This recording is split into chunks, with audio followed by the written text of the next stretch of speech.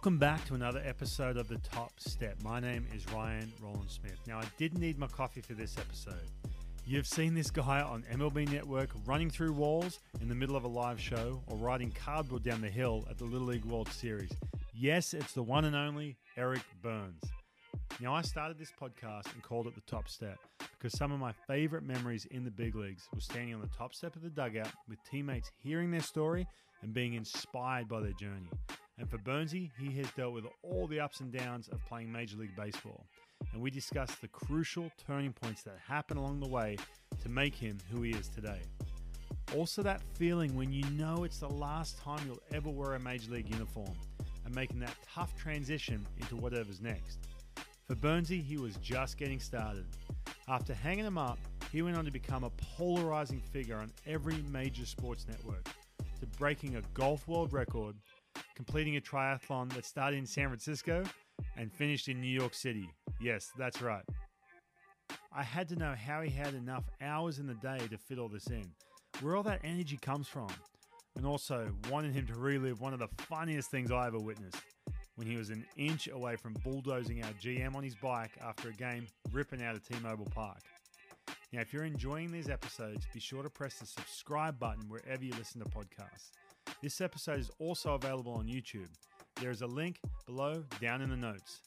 Now, I hope you're ready for this episode. No coffee is required as Eric Byrnes joins me on The Top Step. No matter what happens, Ryan Roland Smith has something to tell his grandkids right here. Here comes the 1-2 pitch to Junior now. The breaking ball. He struck him out. Yeah, that will be a story for the rest of his life as he strikes out Ken Griffey Jr. and the inning is over.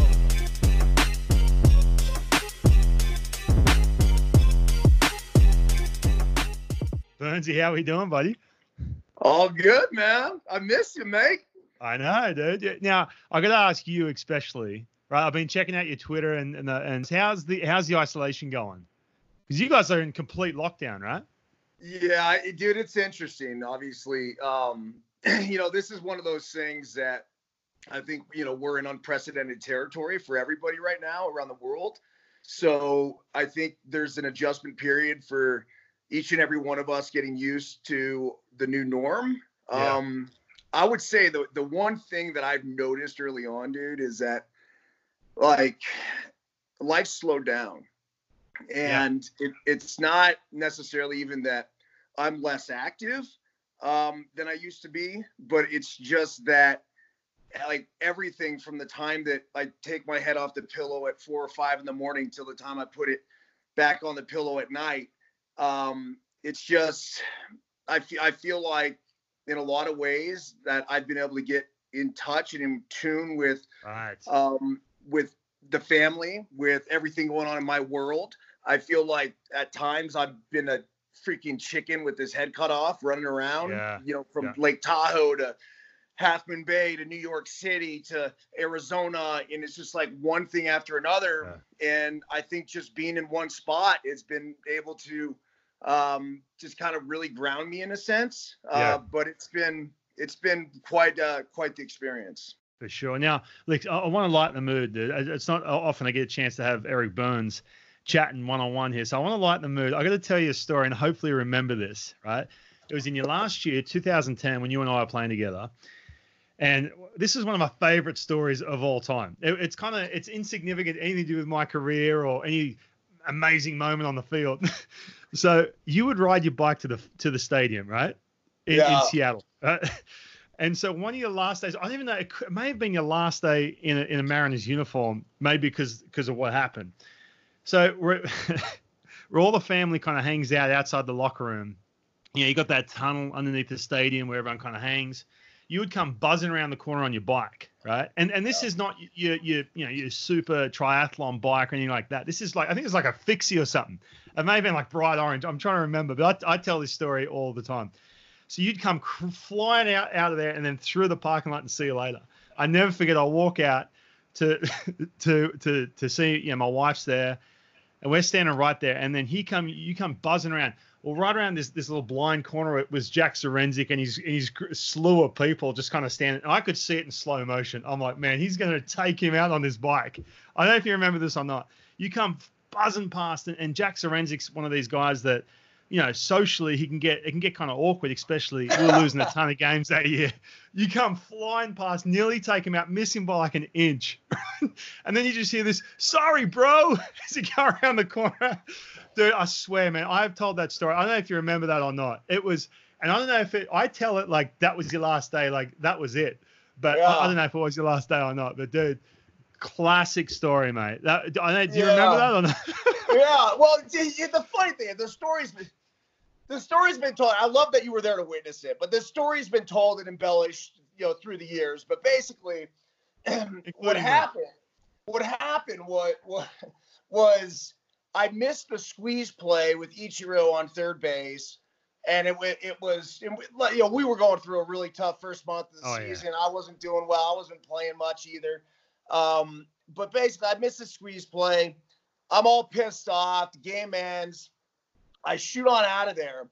And I didn't even think about the media, or I obviously wasn't thinking about Jack Zarinzik at the time or anything else. It's just sort of a frustrating time. But yeah, I mean, I rode my bike to the park every single day. And all I wanted to do, I'm like, screw it, I just want to get home. And I had a newborn at the time, and you know, really just kind of wanted to go hammer the pedals and blow off some steam. And sure enough, you know, when I fired out of the locker room, there was just a ton of media waiting for me, and apparently Jack Zarinzik was waiting there as well. I had no clue that Jack was even there. I saw the media, and I'm just like, whatever. Like they don't give a shit enough to I missed the gosh dang squeeze. Like it was, what do you want me to do? Yeah. I mean, it's I didn't feel like it needed like this big explanation, or I was like I also wasn't trying to duck anything either. I obviously was never afraid to talk to anybody, but so anyway, it was 2 days later, dude. 2 days later. I got it. That's it. Yeah. Right. Well, I think it was like Friday night. It might have been Saturday, and then the next day or the day after, I ended up getting called into Don Wakamatsu's office, and waiting inside was Don and Jack, and like they didn't have to say anything. Writing was on the wall, and you know I knew I was getting released, and I actually went up to him. I told him, I'm like, "Hey guys," I said, right when I walked in the room, I said, "It's gonna be the easiest release you ever had. You know, I apologize for not playing up to my potential. I said it's been disappointing so far, and you know." I said, I just want to, you know, thank you guys for the opportunity to try to revitalize my career, because I'd been hurt for the 2 previous years before that. I tore my hamstring, shattered a hand, whatever. And so Jack, as a matter of fact, said, "Byrnesy, look, you know, I know you can still play. We still have a lot of belief in you." He's like, "We just got to make a move right now and whatever." And so he asked me, he's like, "Hey," he's like, "do you want me to call any other teams on your behalf?" And before I can even answer the question, Don Wakamatsu kind of interjected. He's like, "Hey, man," he goes, "can I tell you something?" I'm like, "Yeah, what's up?" He goes, "In all my years of being around this game," he said, "never in my life have I ever seen anybody play as hard as you." Wow. And I turned back to Jack. I'm like, "You know what, Jack? I'm good." And really? That was, you know how like they talk about Ted Williams, and Ted Williams, they said like basically, you know, if someone asked, you know, down the road, like, you know, who is that? And they said, all I want anyone to say is, you know, there's Ted Williams, the greatest hitter that ever lived. Well, you know, in my case, it was like, that was my Ted Williams moment. That was like, that was verification of, you know what, like I wasn't the best player. You know, I had a lot of ups and downs, but I gave that game everything I had, and I laid it on the field each and every fucking time I took it. And so at that point, I was done. So you were done. So you knew there wasn't any like couple weeks of trying to pursue another team, because I wanted to talk to you about that, your transition, right? Obviously you've nailed it in the transition. It can be hard, dude, for players. Doesn't matter if you're a superstar, especially, you know, the 98% of guys who try and figure out what the hell do I do when I'm done playing, right? And you had some opportunities and everything else, but I think guys really struggle with, you know, their identity. They also, you know, struggle with the fact that they're never going to have that platform to compete at that level. They've been doing it for so long. So was there any of those moments after that? You said you were done, but was there that period where you felt like, man, I'm, not depressed, but you feel like you're missing something? 100%, yeah. Yeah. But I knew I was going to go through that. And you have to understand that no matter what, if you go from doing something at the absolute highest level you could ever possibly dream of, not, on top of that, all we've ever known was playing baseball. That was almost 30 years of playing the game, right? And then it's done. So the thing is that early in my career, I let baseball define me, and I poured my heart, soul, and unfortunately self-worth into the game. And so I would judge myself on whether or not I was 4 for 4 or 0 for 4, right? Like it's just like I was bringing it home with me. Up until what point? Up until what point was that? You know what? I think until what happened was this. In 2005, I got traded from the Oakland A's to the Colorado Rockies. And then 2 weeks later, I got traded to the Baltimore Orioles. And then 2 months later, I got released. And at that point, Carl Keel, who wrote The Mental Game of Baseball with Harvey Dorfman, called me up. And he worked for the Oakland A's for a long time, managed in the big leagues for a little bit. He was basically a mental strength coach, like one of the, originals, one of the just absolute freaking gangsters in the world of sports psychology. And Carl and I always had a good relationship when I was with the A's and he was there. And he's like, hey, man, he goes, I want to meet with you. I'm like, yeah, sure. So we meet at like a Caro's on Scottsdale Road. And basically he goes, here, and he hands me a napkin. And he goes, on this side, I want you to write down everything you can control. And on this side, I want you to write down everything you can't control.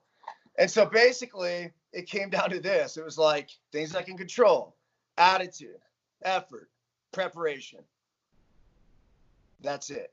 Everything else was on the other side. Weather, umpires, trades, teams, releases, competition, weather, like it does not matter. Like it was everything except for attitude, effort, preparation, and execution. And so when I kind of got into that mode, it's like, I could do everything right on a baseball field. And some days I just, for whatever reason, it didn't work out. And I used to let the lack of success eat at me. And I did, because especially when I got traded from the A's, I tried so hard when I was with the Rockies, and I tried so hard when I was with the Orioles, trying to impress my new teammates and trying to, basically, throw up the double middle finger to the A's and say, oh, you shouldn't have traded me. And it's just like, when you do all of that, it's the classic case of trying too hard. And when I was able to let go of that and sort of take this mentality of like, hey, you know what? I love this game, but I'm no longer going to let all these outside influences and circumstances define who I am or what I do. And so at that point, that's when I really let go. And ironically, I signed with the Arizona Diamondbacks, had by far and away my 2 best years, and stayed in the game for, a lot longer, because at that point, I mean, it could have ended right then.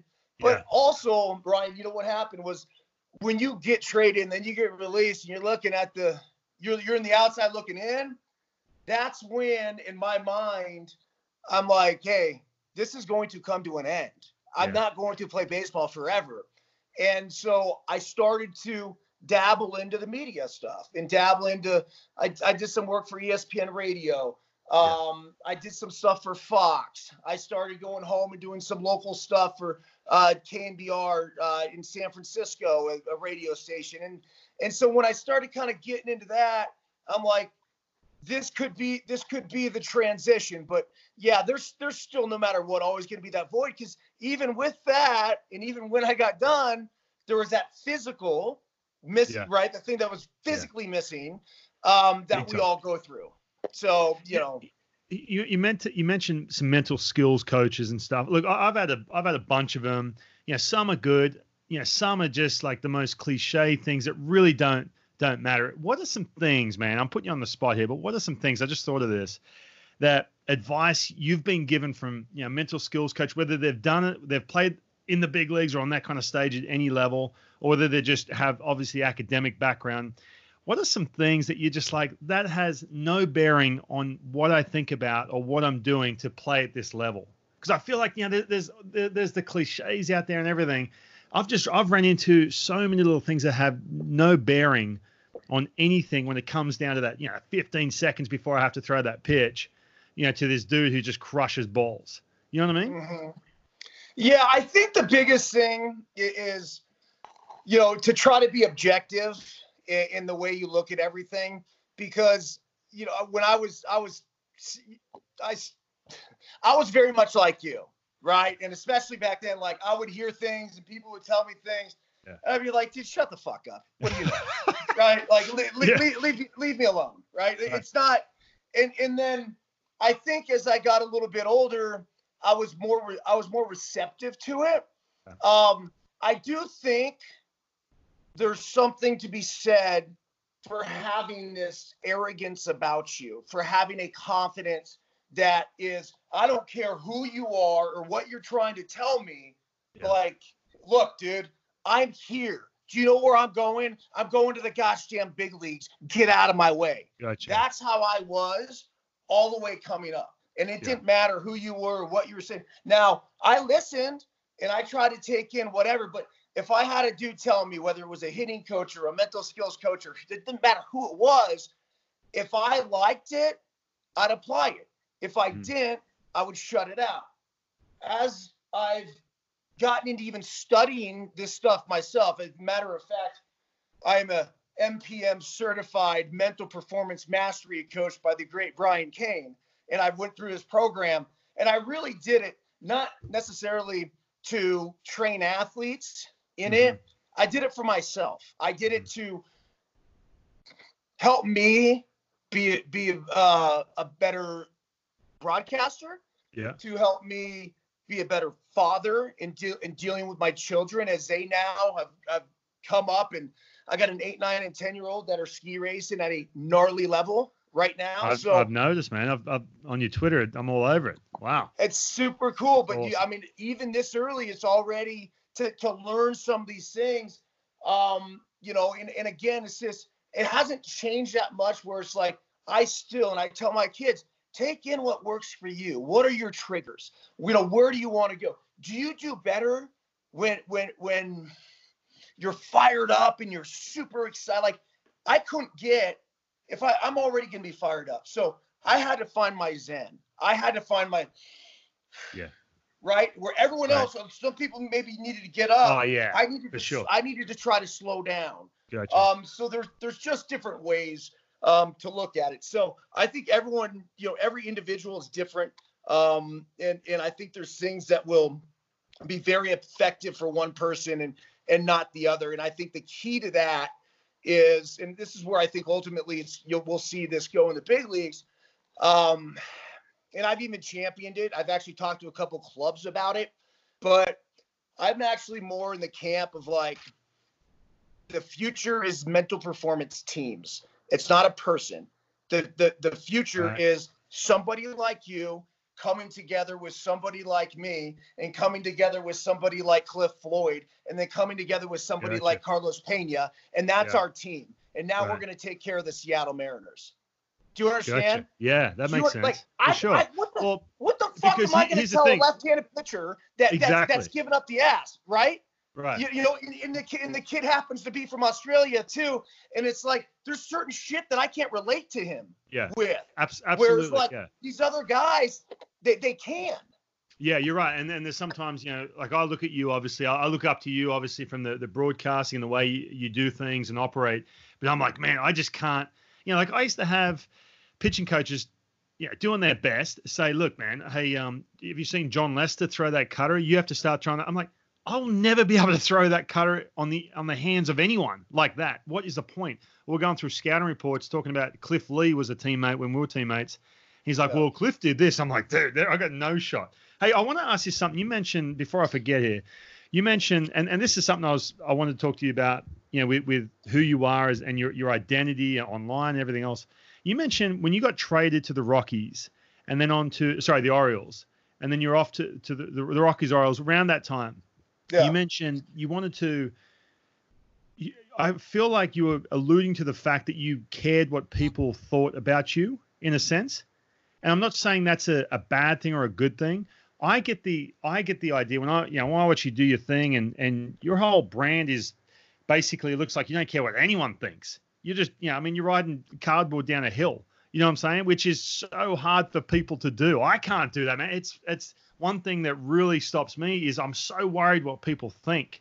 Do you feel like you got to a point where around that time when you were playing or wherever it was that you just like, screw this, man, I could care less what anyone thinks about me? Yeah, you know what? I kind of grew up that way, and I think what happens is you develop that mentality when you've been the Lone Ranger before, you've been the guy that's been riding solo, and when I was a kid, I had to fight my way through school and sports because I was always playing up, and so I always had to play with the bigger kids and the older kids, and it was one of those things where I was never a mean kid either, right? I was always nice. And that's, I got 2 rules in my house. Number 1, no whiners. Number 2, be kind. And so I was never a jerk, but like I even tell my kids, like if you flicked my ear, I was going to turn around and punch you in the face. Mm-hmm. And so when I saw injustices happening, whether it was with me or friends or anything else, I was always the first one to stand up and always the first one to say, hey, look, I am going to do my thing. I am going to fight for what I believe in. I am not going to let, somebody else dictate the things that I'm going to do in my life. My harshest critic was myself. So, I knew that, even when I was a kid, that I loved being me. I loved just not being afraid to be who I am and say and do some of the things. And when you put yourself out there, whether it's when you're a kid, right? Yeah. Like I had to deal with all the cool kids. The cool kids, this and this and this and that. And it's just like, no, fuck them. Like I didn't care. And so, when I got it, I went to UCLA and then I got in the pro ball. It's like everywhere I went, I had to deal with. I'll give you a great story. So, and basically, you asked where it like really started in the development of my adult life. Mm-hmm. So my first year of pro ball, I get drafted, go to Medford, Oregon. I rake there, called up to Visalia, rake there, go to instructional league, do well. Next thing you know, I start with the AAA team in spring training. Now, you know how spring training goes, right? I start with the AAA team basically because half the AAA team's in the big leagues, right? Mm-hmm. And I knew I was most likely going to start the season in A-ball, but that's where I started. So I'm running, we had to run a mile, and we had to run it under 7:30. And so I'm running with the whole AAA team, and all, how the minor league veterans can do. And so here's this new guy, and I'm the only guy from our draft class that's with this team. I think Mulder, who was the only other, he was in the big league. He was in big league camp, right? So I'm the only guy draft class. I'm with the AAA team. We're running the mile. I lap every one of them. I run a 5-minute flat mile. Oh, you would have copped it, right? For taking off. Leaving the herd. Yeah. Bro, they're like, dude, Forrest Gump, slow the fuck down. You're making us look bad. Trying to make a team. On and on. And so finally, I'm just like, whatever. Kept my head down, kept doing my thing. Then we're doing outfield drills, and they're hitting balls in the outfield. And I go full send, lay out, ball in the gap, boom, catch it, come up. Everyone's like, dude, take it easy, man. You're making it. And it's just like, at this point, it's funny because then I went to then I was in A-ball, then I was in AA, then I was in AAA, and then I was getting called to big leagues. And the same dudes that were giving me all that shit in spring training were basically the same guys I was in AAA with.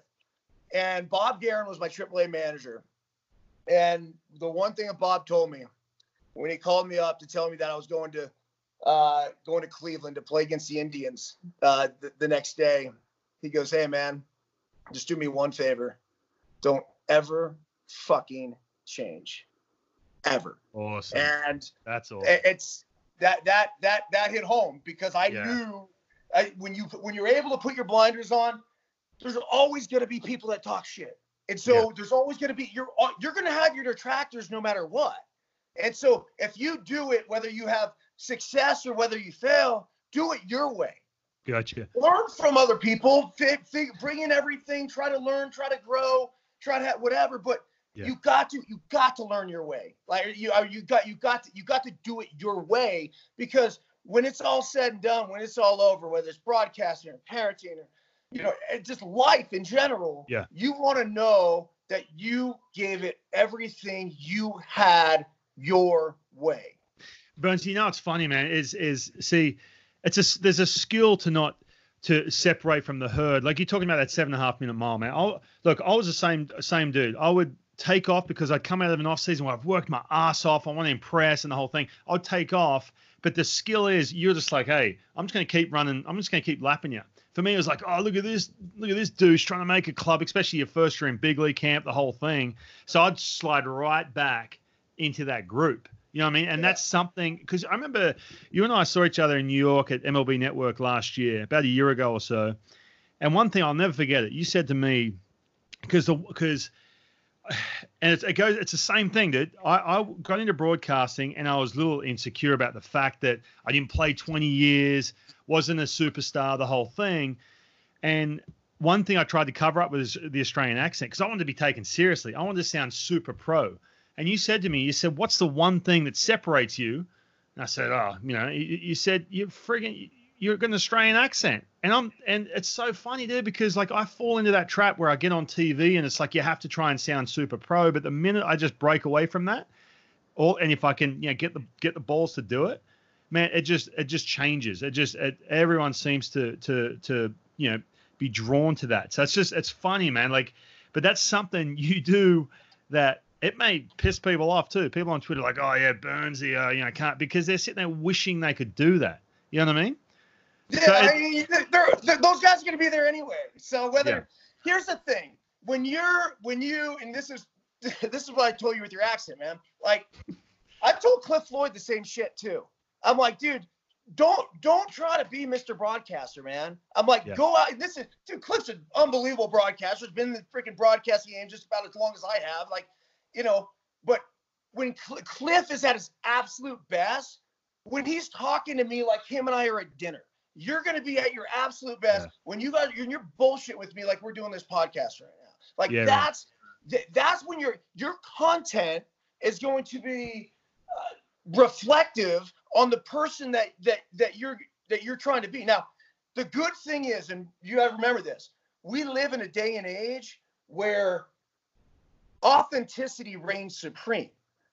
Right. 15 years ago, that wasn't the case at all. It was like, if you were the broadcaster, you had to be proper and you had to. Yeah. It's like, no. Like now when we see that shit, we're like, get that off. I don't want to see that. Like it doesn't resonate with anybody. So, and then the last thing is, I'll tell you,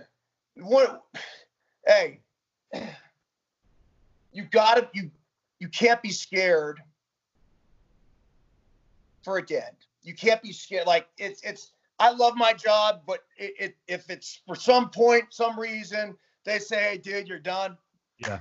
Right. I loved baseball, but at some point when it was done, you can't live your life afraid.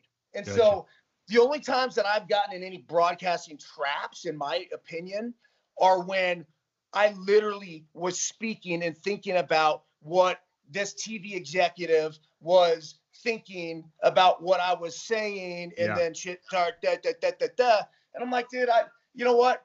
If I I'm not going to get specific about it, but I basically had a conversation really early on in my broadcasting career, and with a high-powered executive in the TV industry. And I told him, I'm like, look, I said, I can't do this anymore, like, unless you let me, like, unless I can be me, unless I can be authentic, like, I don't want to do this. Like, and you're not going to want me to do this. And so if I'm able to have these, like, reins to an extent, like, I understand that there's certain things we can't cross and there's certain lines. We got to be, they're blurred. But for the most part, I need to be able to not have to think about what somebody else is thinking about what I'm saying. Right. It's not fun for me. It's not good TV for you.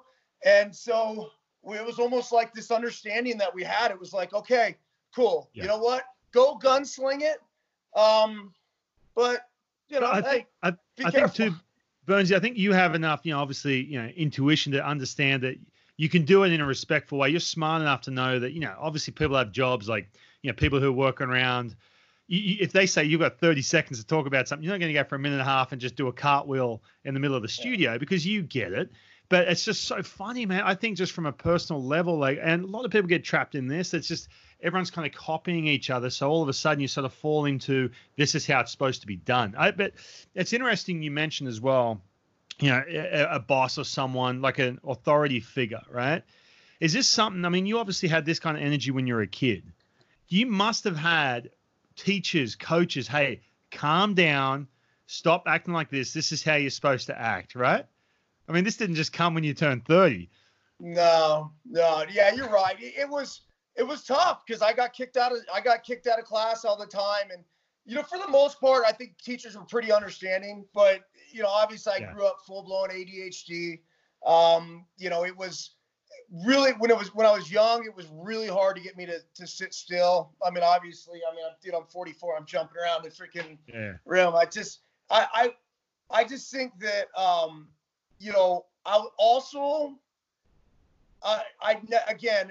maybe this goes back to, the thing that my parents taught me just about always being kind. I was never disrespectful, right? I never did anything, made it personal towards the teachers or any other kids or anything else like that. So pretty much I was being me, and at a young age that was really hard. Because I did get that calm down a lot, but I think for the most part, the more time that I get to spend around people, the more they are able to understand me and the more I'm able to understand them. And then you sort of find your boundaries and you find your place. So it's not always easy. But at the same time, it's just, I think we're constantly trying to adapt because as ADHD as I was, I also had that ability to hyper focus too and lock in on something. And it's the whole reason why I'm able to do TV, right? Like, it's like, if I can get here and stay locked in, it can be good. Were you as a kid, were you on like medication? Were they giving you all that? Nothing. No, never. Dude, they prescribed me coffee. So this is, I'll transition this a little. Basically, this is how we started the Let Them Play Foundation. Well, that's what I was getting. Because I've been reading up about some of the stuff. Yeah, it's crazy, man. Because what happened, dude, Ryan? They've taken the everyday PE out of 97% of schools in the United States of America. So we're talking 60% of kids do zero after-school youth activity.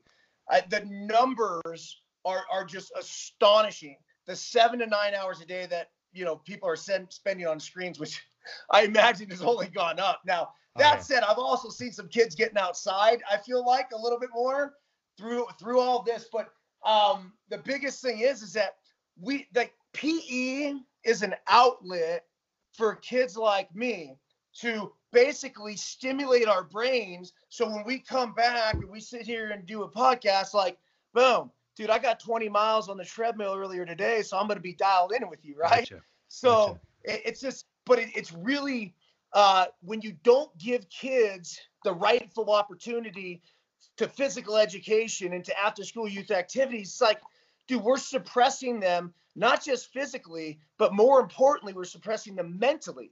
And that's why you see the mental disorders have skyrocketed as well. Now, you could say, hey, maybe we're diagnosing them a lot more aggressively. I don't know about that. I do know this. I take my kids and I literally every single day I make them run a mile. I'm like before your day starts, you're running a mile. This is what we're doing. And when you see where they are before that mile and where they are after that mile, yeah, for sure. It's night and day. And it's funny because it's not this crazy amount of activity that we need.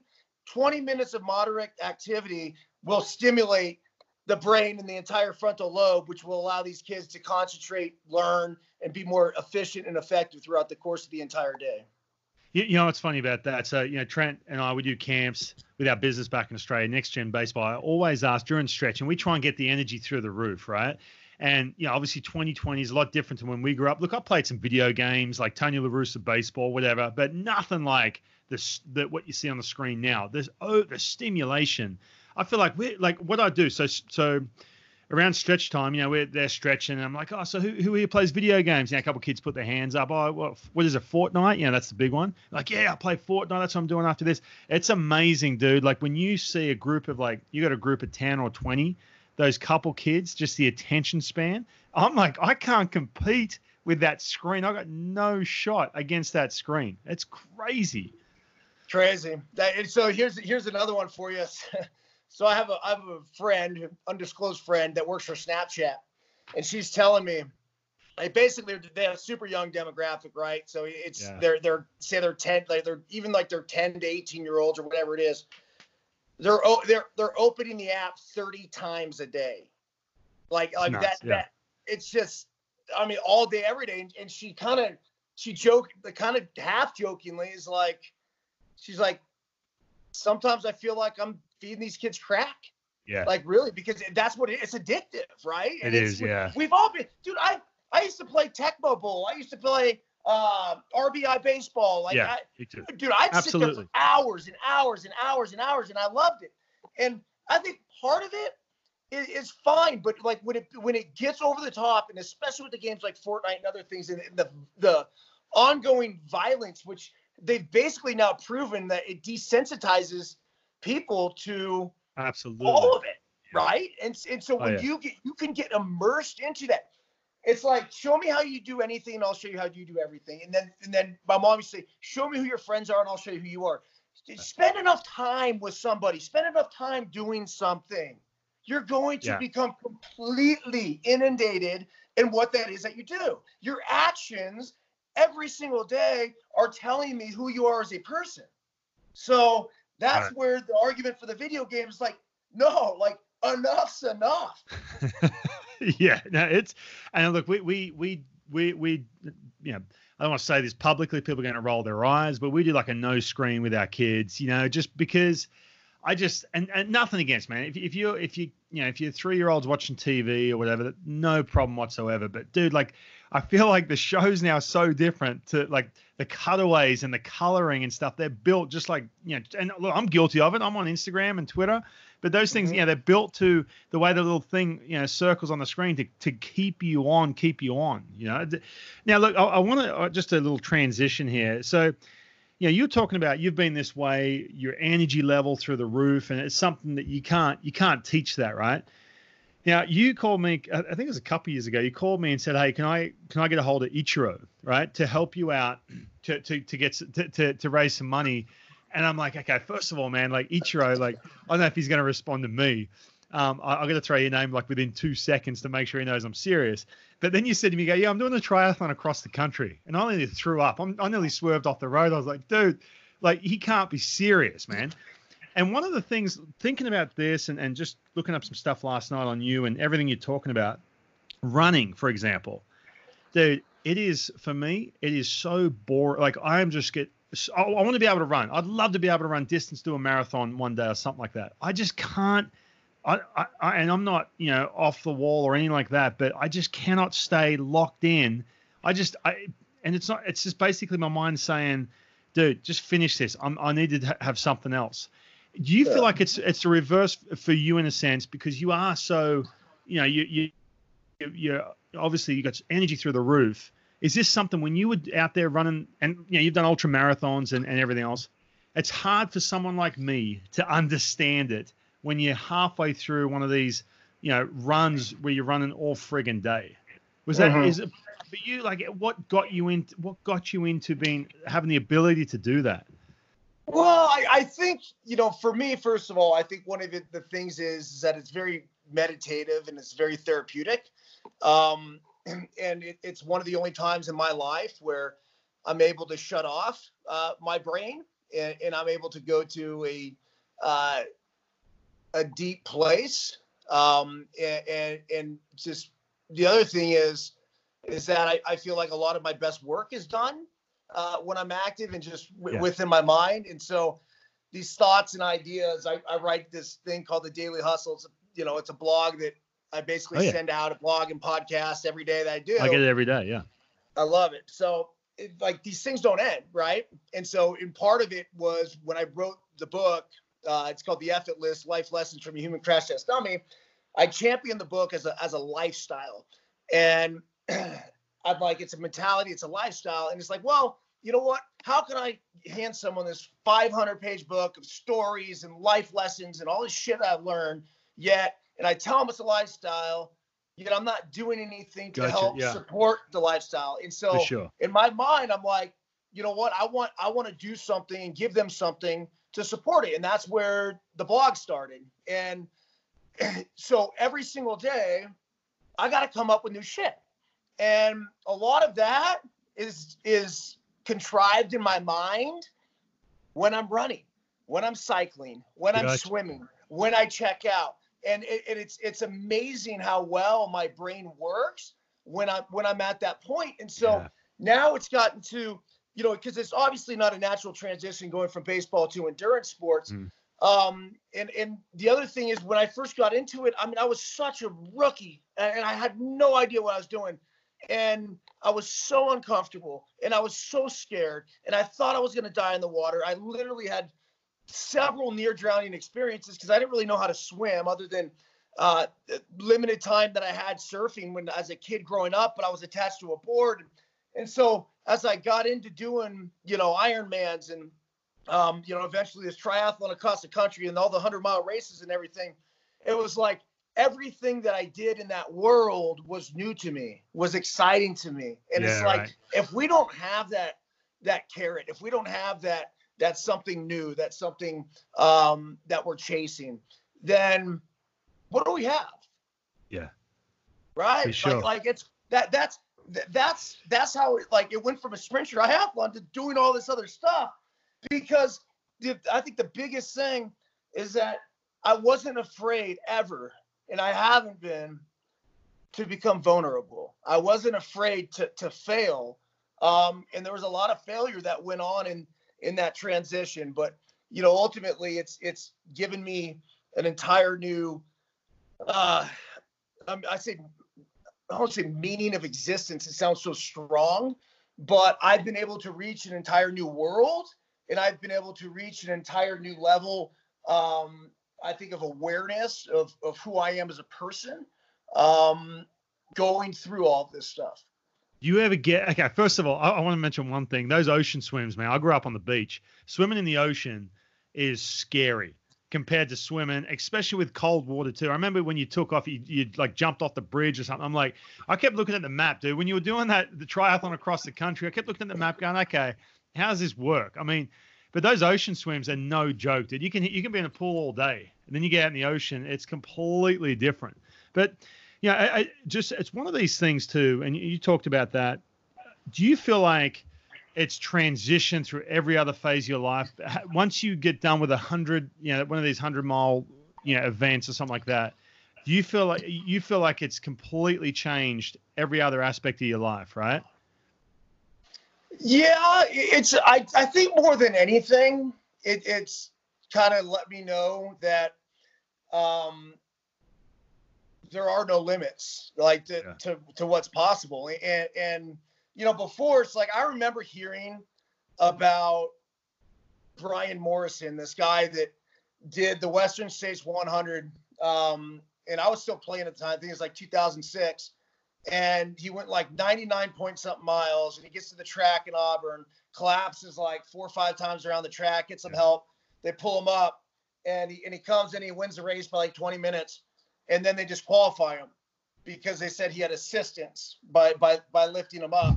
Yeah. In that last thing. And I remember thinking back then, it was pretty well documented in the in this Diamond of the Rough, which was a documentary that was done about my experience doing the Western States 100. But basically, I couldn't comprehend what that was. I'm like, oh, dude went 100 miles, picked up around the track. Like, that didn't make sense to me. I'm like, I can't envision somebody running 100 miles. So when I talk to people about running 100 miles or doing an Ironman triathlon or the try across the country, like, I talk to people in the baseball world about this shit. They can't. Most of them can't comprehend it, and I don't expect them to, right? But this is one thing I did last week, Ryan. So I told, and I did this to, basically I threw it out on the blog, right, on the Daily Hustle blog and podcast, and then I posted about it. I'm like, look, I said, here's the thing. We all have limits, and we all preconceived numbers, whether it's in the United States loves doing this to us, right? Or even just the running world, the 5K, the 10K, the half marathon, the marathon. Yeah. And those are the preordained distances. And these are the holy grail. And so a few weeks ago, I ran 44 miles for my 44th birthday. And there was a guy that had run one half marathon in his life, and he had not run more than 5 miles in like 5 years. And he's like, hey man, he's like, you mind if I join you on the run? And I was down in Arizona, coached this baseball team with my kid, and his kid's on the team. Right. Like, dude, yeah, of course, come for, I said, how many miles you want to run? He goes, maybe I'm just thinking 5. And I'm like, dude, come on. I said, what's the longest you've ever gone? He's like 13.1. I said, cool, we'll go 14.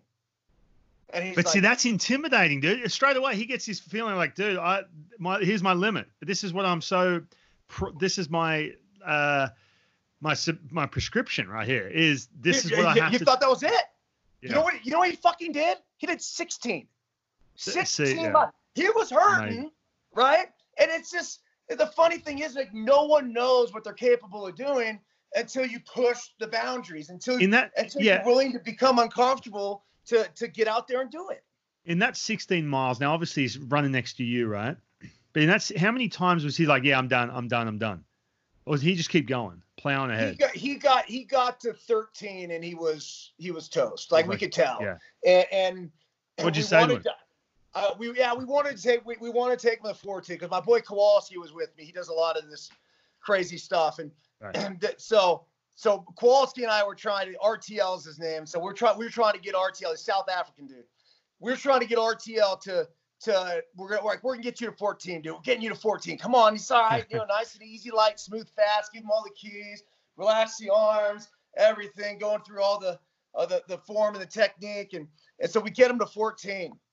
And then once we got him to 14, we realized, we're like, dude, yeah, we got 2 more miles to go this way, and then there's the Starbucks there. And so we kept telling, we're like, dude, just a little bit more, just a little bit more, just a little bit more. So we took him. We got him to 14, and then we took him to 16. And basically, he was done at 16. Then that night, we're at the stadium, right? So I'm coaching. I'm down on the field. And I see him walking like that. Yeah, exactly. But do you realize? But that's the best feeling ever. I mean, I don't care how sore his legs are. Like, if that's me, dude, I don't think I've ever ran 16 miles. If I'm doing that, I'm buzzing for weeks after that. Yeah. You know what I mean? The hard thing is, though, and this is something you do, and this is something I'm speaking for the majority here, is staying consistent. There's got to be days. Now, you do a daily hustle. You are putting content out every single day. Your consistency level's through the roof, right?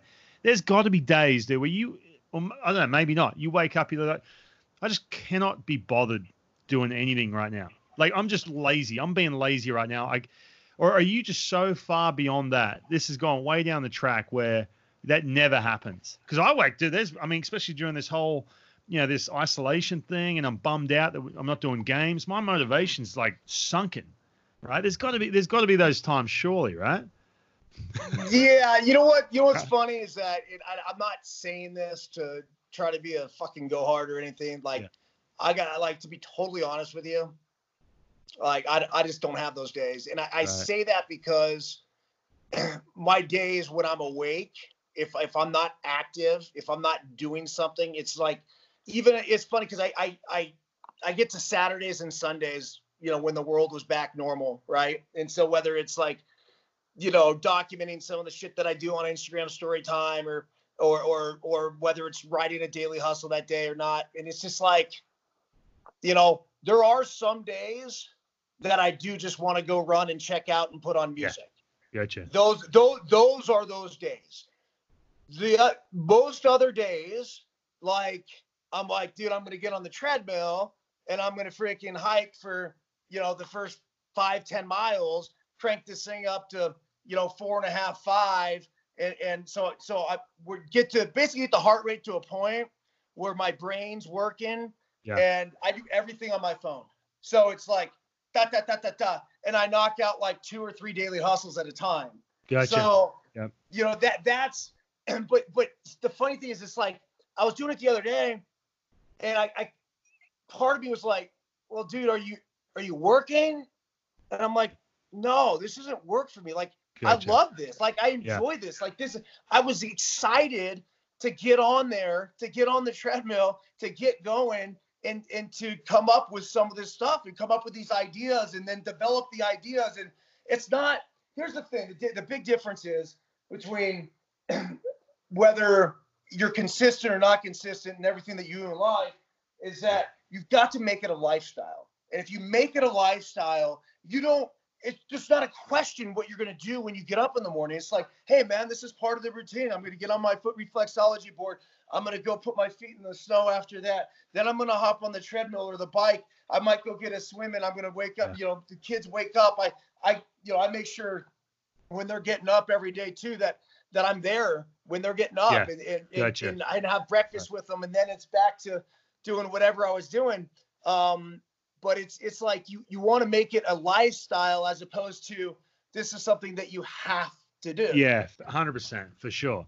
So your routine. So, I mean, that was my next thing. How do you fit all this in, man? I mean, because you've got obviously your foundation, your broadcasting, which takes a ton of time. You got to run. I mean, it's running the lengths you're running or working out, whatever. It's not a 15-minute, a 7-minute ab workout, dude. What time are you waking up in the morning and getting this stuff done? What time are you going to bed? So usually I'll get up between 4 and 5. Gotcha. And the first thing I'll do is get on the foot reflexology board.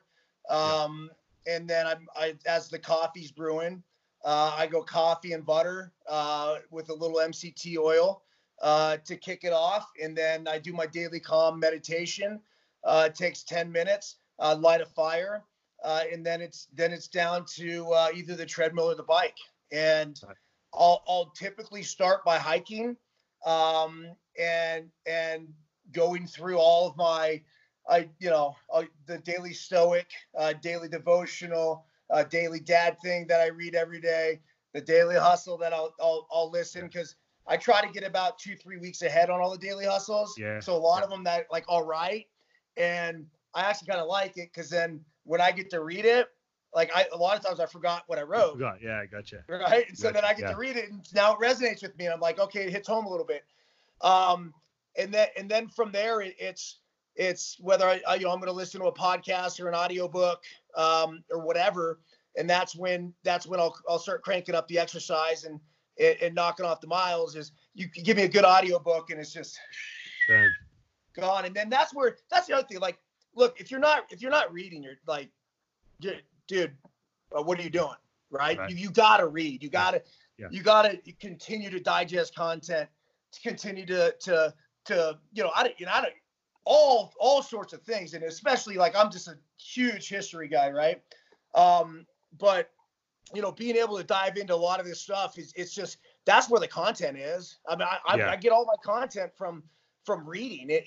And what's fun is that, the more you read, I think the more you formulate, your opinions, but at the same time, the more, for me, it's been the more I've been able to objectively step back and analyze situations, not only of the past and in history, but also like things that have happened in my life. And then, trying to understand, I think the greatest thing we can do as human beings is try to understand where other people are coming from. Right. I mean, all world problems are basically because we become subjective assholes and we don't want to listen to anybody.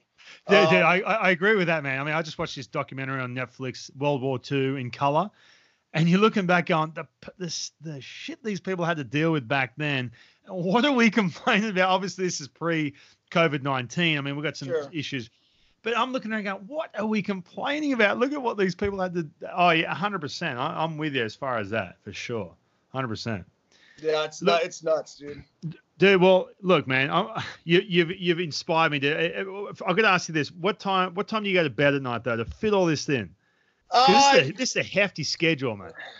Yeah, so 10 o'clock. Like, wow, okay. How do you shut off, man? I mean, that's the one thing with me. I'll go to sleep at 10. I'm exhausted, but I just can't shut off. My head just can't shut off, or I'm getting addicted to this thing, or whatever. So you did a couple things. Number one, if you can, you want the phone as far away as possible. The blue light kills you, right? For sure. So and that'll keep you up. So you want to try to get the screens off. The other thing is the sleep stories on the Daily Calm meditation app, like, have really helped me. And then the other thing is consistency too. So now I've noticed, like, being in one place, and we're up in Lake Tahoe and going through this, like, it makes it a lot easier, because in New York, when I'm working, a lot of times I understand, like, I'll work till midnight, right? Yeah. 1 a.m. Like, I'm not eating dinner till 1 or 2. So I typically try to stay on West Coast time. But yeah, so now I got a pretty good routine where it's, hey, I'm in bed by 10. And ideally asleep by 11, and then, up by 4 or 5. So I've also noticed that, and we're all different. I think a lot of this has to do with genetics, but I'll operate a lot better on 5 to 7 hours of sleep than I will if you give me like 7:30. Like, gotcha. It's like I'll wake up as groggy as could be, and it'll affect me the rest of the day. So I have no problem. I've become okay with understanding that, hey, look, this is how my body optimally operates, is off of this 5 to absolute no more than 7. So what I try to do is lay down for that at least 6-hour period. Yeah. Right. And then I know if I can do that, I can get my 5 in. Yeah. I mean, I've been reading about that too, with sleeps, like 90-minute cycles, and some people respond better to that amount of sleep as opposed to needing, whatever the I don't know, what is it, 8 hours or whatever it is, a recommended. Bro, let me tell you something, because I've had a lot of arguments, but I've also tried to take this objective point of view, and I've done a lot of crazy shit in my day too, right? Stuff that goes overnight, like the endurance stuff. When we did the world record, when I broke the world record for most golf holes played in a 24-hour period, it was actually an Australian, not shockingly, that held that record, a guy by the name of Ian Colston. The record stood for 47 years. And part of that, my training for that, was going to be, look, I was going to have to be up for 24 hours, obviously, but I wanted to be up and efficient for those 24 hours. So I actually went through a number of days where I got used to staying up for that time period. Now, one of the things that I've learned, and I actually learned this before I did an Ironman in New York, but basically I slept 1 hour before I did this Ironman, right? And I went out and had a great race. And it was like, how is that possible? Well, the thing is this. What we really need, the amount of time of sleep we really need to optimally perform the next day. You ready for this? Let's hear it. I'm writing this down. It's 2 hours. It's 2 hours. So I'm not saying not to get 7, not to get 8, whatever fits for you. But when people say I can function or can't function, whatever. Now, this shit will catch up to you. You can't do 2 hours every night, but there's a reason why, like before Western States 100 here, I remember, dude, I was lucky if I slept 2 hours before, went out and had a great race. So your body, with the most important hours of sleep are your first 2. So if there's nothing else, so even if you go through, you sleep for 2 hours, you wake up and you're beating yourself up, you're like, oh. Dude, we mentally mind fuck ourselves after this, right? I can't go to sleep. So when I put my head on the pillow and I sleep solid for 2 hours, then I wake up, and if I have problems going back to sleep, I'm like, yeah, screw it. I got my 2 hours and I'm good. And then the other thing is, when you stop trying to go to sleep is when you go to sleep, right? Yeah, right. So whenever you sit there wrestling, you're like, I'm trying to go to sleep. That's the worst thing you can do, is try to go to sleep. Yeah, absolutely. Yeah. And look, and just, I need to ask you this one more time, dude. So you're talking, you went when you were training for the golf, right? Most holes in 24 hours. You went no sleep, straight 24 hours. There's pain in that. There's physical pain in that. There's physical pain when you're doing this triathlon across the country. Isn't that enough? Like, for the normal people like me, isn't that enough pain to say, to your brain just says, I'm shutting this down? Like, surely there has to be times where you get like that. Cause there was the thing. What was so difficult about the triathlon across the country is I was doing 100 to 150 of miles on a bike every day for 24 straight days, and that was from Oakland to Chicago, right? And then the running, basically it was averaging 30 plus miles a day for a month straight. Yeah. And so the ability to be able to bounce back after that was incredibly difficult. Yeah, and it was a mental grind. But the one thing that I noticed every single day was that once we got moving, like it's a start that stops us every single time. But once I got moving, it was like the blood's flowing and the constant. Yeah. It was funny because people were like, how did you physically make it through by doing this? Our bodies respond and are capable of so much more. But if you think about what recovery is movement and blood flow and energy. And it's like when we go ahead and say, go run 30 miles, and then we sit down on the couch for 2 days, what do you think's going to happen? You just tore down all your muscles and tendons and ligaments. Your blood's going to rush down there. It becomes stagnant. It becomes inflamed, and then we're all screwed. But guess what? When you get up and run 30 miles the next day, more blood flowing, right? So that's how that worked. And then as far as the golf thing, during that round is really cool because we raised a ton of money for the Let Them Play Foundation, but we handed out it was like $50,000, $60,000 in grants to teams that came out and ran around with us. So basically, I'm playing around, right? I think it was almost 24 rounds, 23 and a half rounds. So I got to the middle rounds in the middle of the day, which was the most difficult part, really. But you get to those rounds, I had like the Half Moon Bay football team, the Half Moon Bay cheerleading squad running with me, and they had to earn their grants. Gotcha. And the rounds were about 4.5, 5 miles per round, but they would run. And so I was able to feed off the energy of them. Gotcha. And that's what life is. Life's energy, and it's flow, and you got to be able to keep up with it, and you got to figure out different ways to find your motivation. And that was a big one for me during the golf. Yeah, well, I'm definitely feeding off this energy, dude. I'm peeling myself off this bed at 4 a.m., 4:30 a.m. See how I go. See how many days I can push through. Try doing this. Whatever it is, this is good for everyone at home too. So basically, we don't want to try to reinvent the wheel in one day. But what you do, if you normally get up at 8 o'clock in the morning, get up at 7. If you normally get up at 7, get up at 6. Gotcha. Take 1 hour, and do it for a week. Cold turkey will crush you, right? Straight, just boom. Don't. If you get up at 7, all of a sudden you try to get up at 4, and it's just it's gonna throw everything off.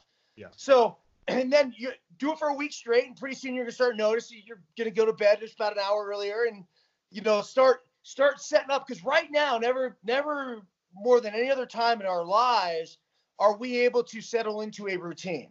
So this is and then make these things part of your routine, whatever it is, like when you're getting up in the morning, it's like this a process of getting shit done. And I think, I'm a firm believer that within the first hour you need to get moving. So don't sit around and just drink coffee for 2 hours. Like I'm all about the coffee, but within that first hour, you got to get going. Yeah, for sure. Well, Burnsy, mate, this has been a blast, dude. I appreciate it. Thanks for your time. I've written notes, dude. Tomorrow I'm going to start slowly chipping away at that routine. I appreciate it, Burnsy. Thanks, mate. That was awesome. Dude, Ryan, the best, man. Hopefully we'll do this again, bro.